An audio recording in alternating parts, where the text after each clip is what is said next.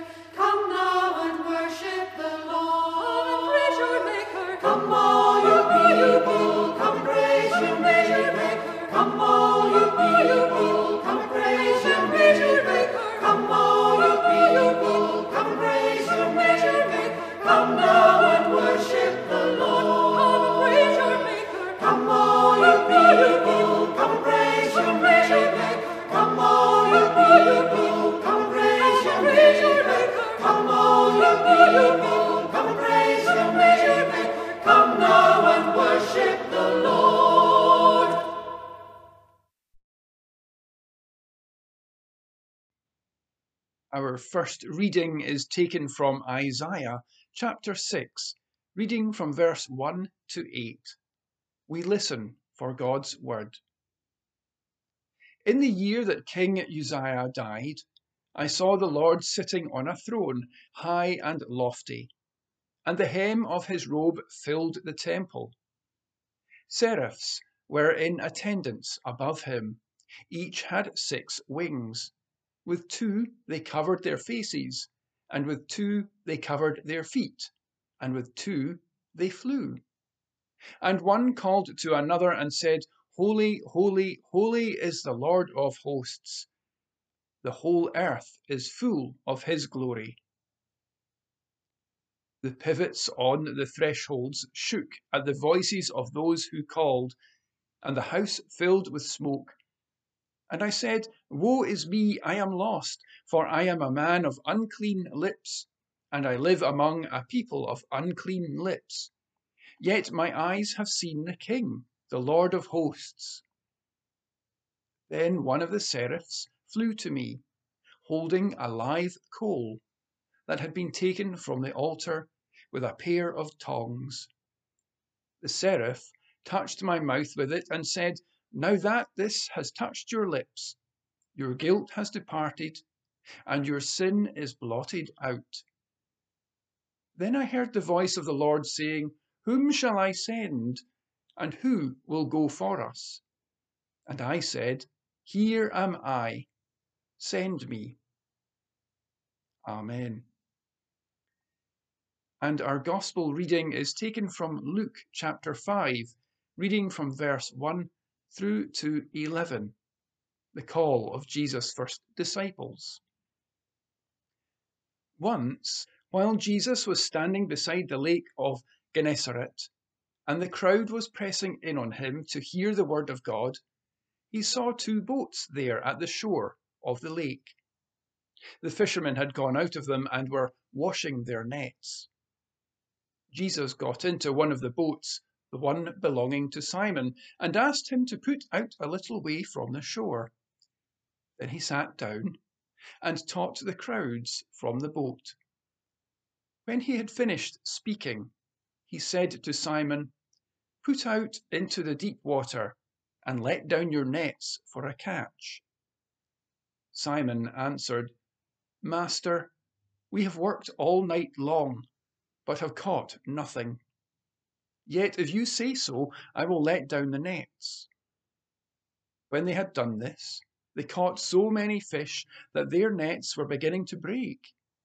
So they signaled their partners in the other boat to come and help them, and they came and filled both boats, so that they began to sink.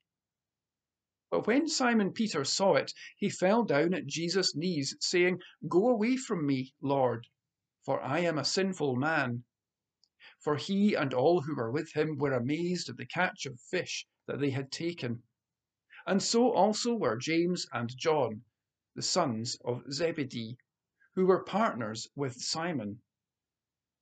Then Jesus said to Simon, "Do not be afraid. From now on you will be catching people." When they had brought their boats to shore, they left everything and followed him. Amen. Thanks be to God for his word.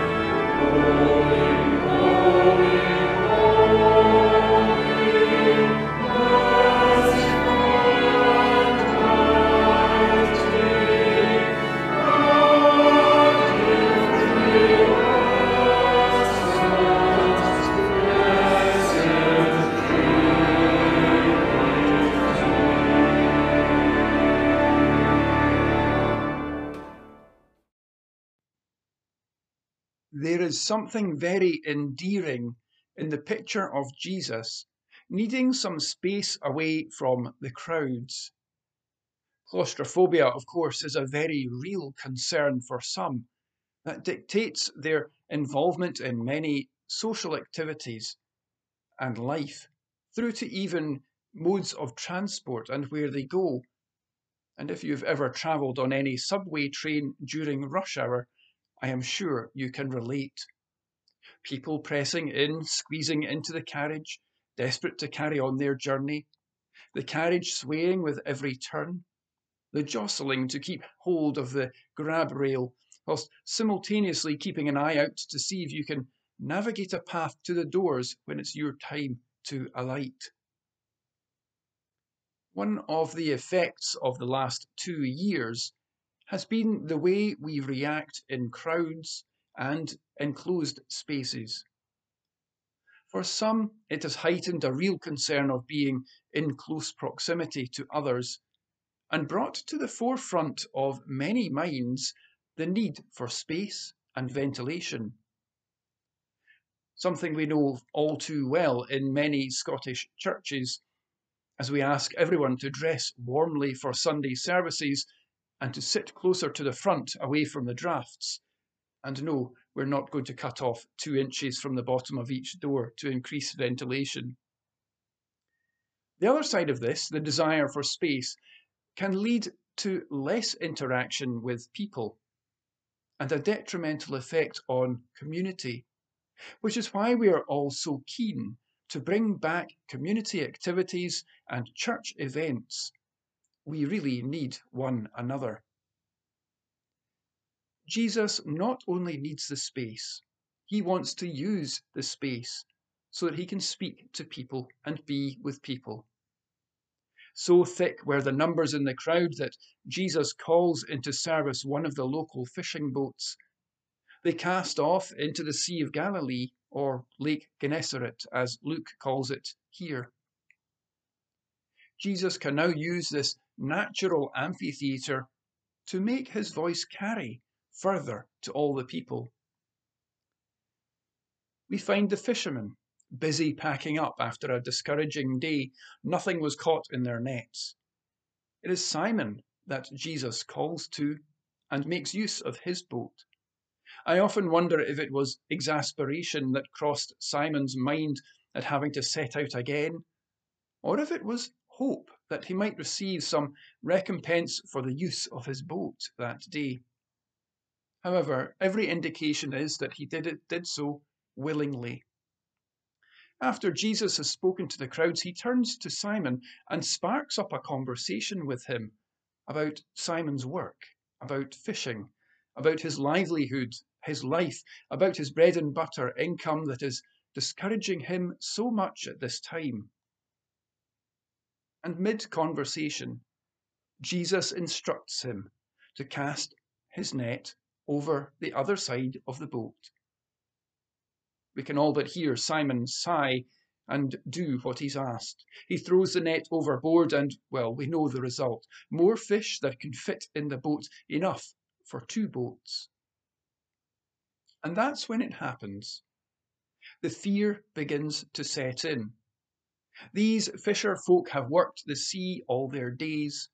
At no time have they seen anyone like this, even with all the patience that they've learned to work with. Such a command over the very forces of nature. This is truly miraculous, to have control over nature itself. Jesus has no grand words or proclamations, which serves to make Simon even more in awe. He declares his guilt and anxiety, exclaiming that he's not worthy in Jesus' presence. Yet this doesn't deter Jesus. He doesn't care for someone's status. Lay down your nets. Do not be afraid. From now on, you'll be catching people and not fish. It all began with a conversation about work. Through a conversation about work, Simon was caught as a disciple, and that work that devoured much of his life and his energy.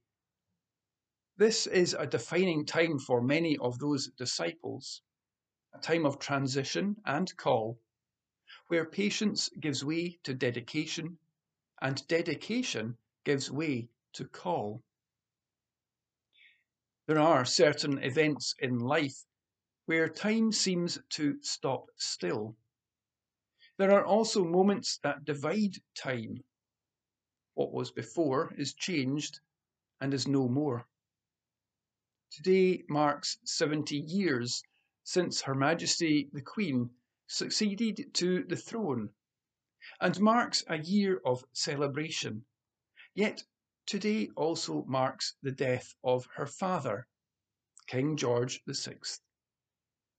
70 years of call and service, 70 years of a life changed by one day in history, 70 years that have been marked by gracious dedication through good and through bad.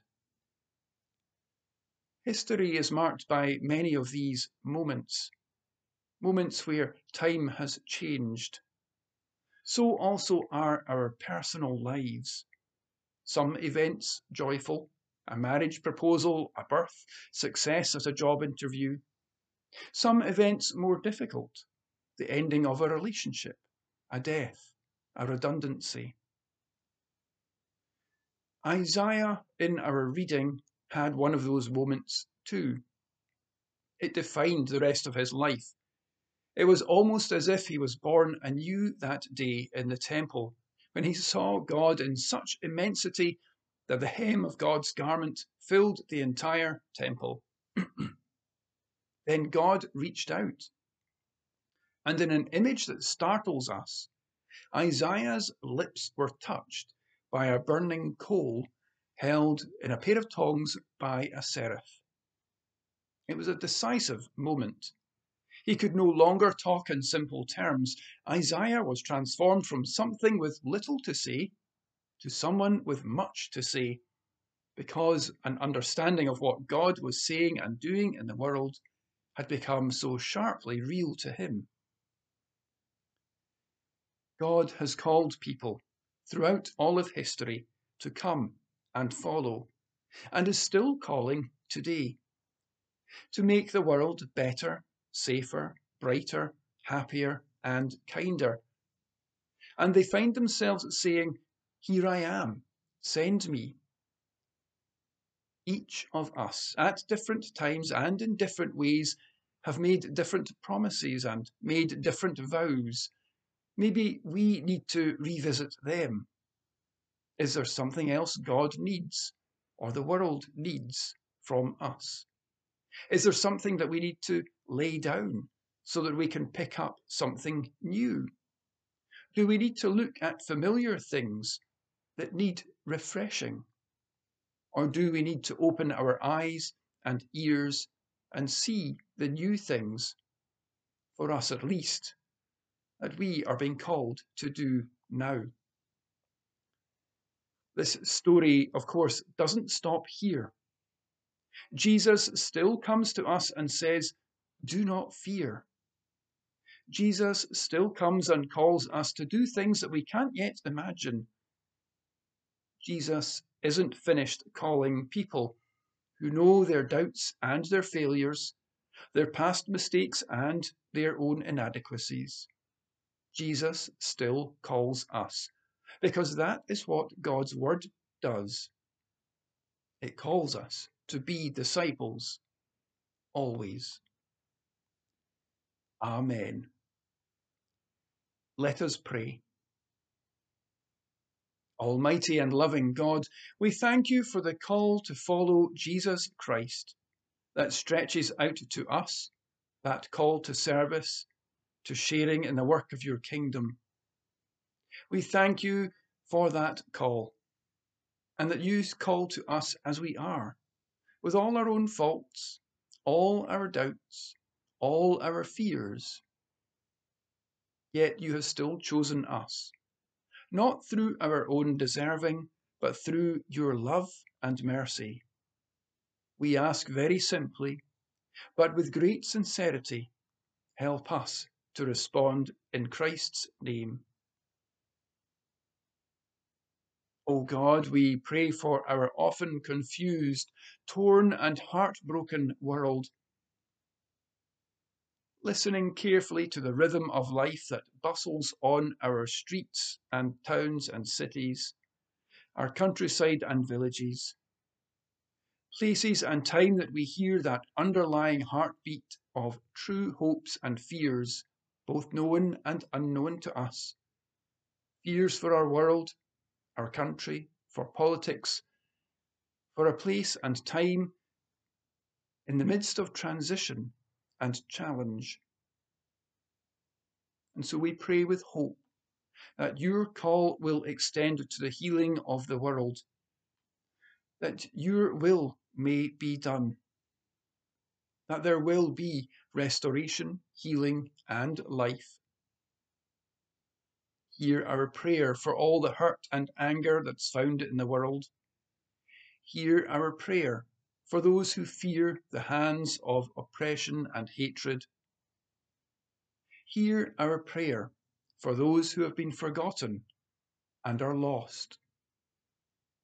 Hear our prayer for the lonely, the sick, or the hurting. Hear our prayer for those who have been bereaved. Hear our prayer for those who are not sure of where to turn.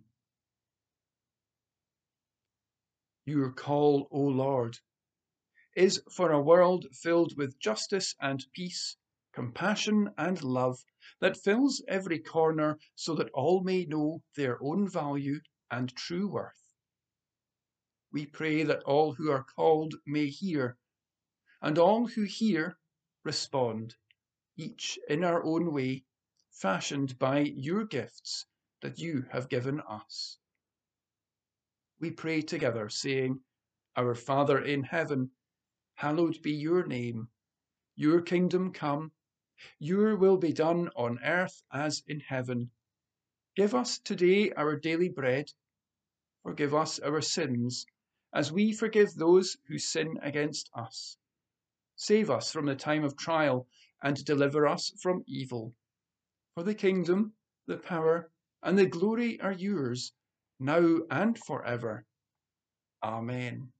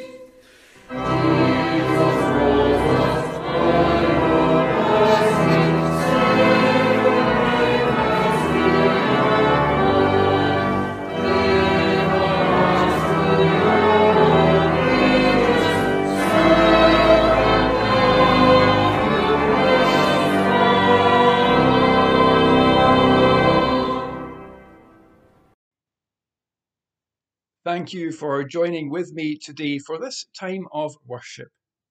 Let us go now, built in spirit, built in faith, to love and serve the Lord, loving one another, building communities of faith and hope. The blessing of God Almighty, the Father, the Son, and the Holy Spirit be with you and all those you love, this day and every day. Amen.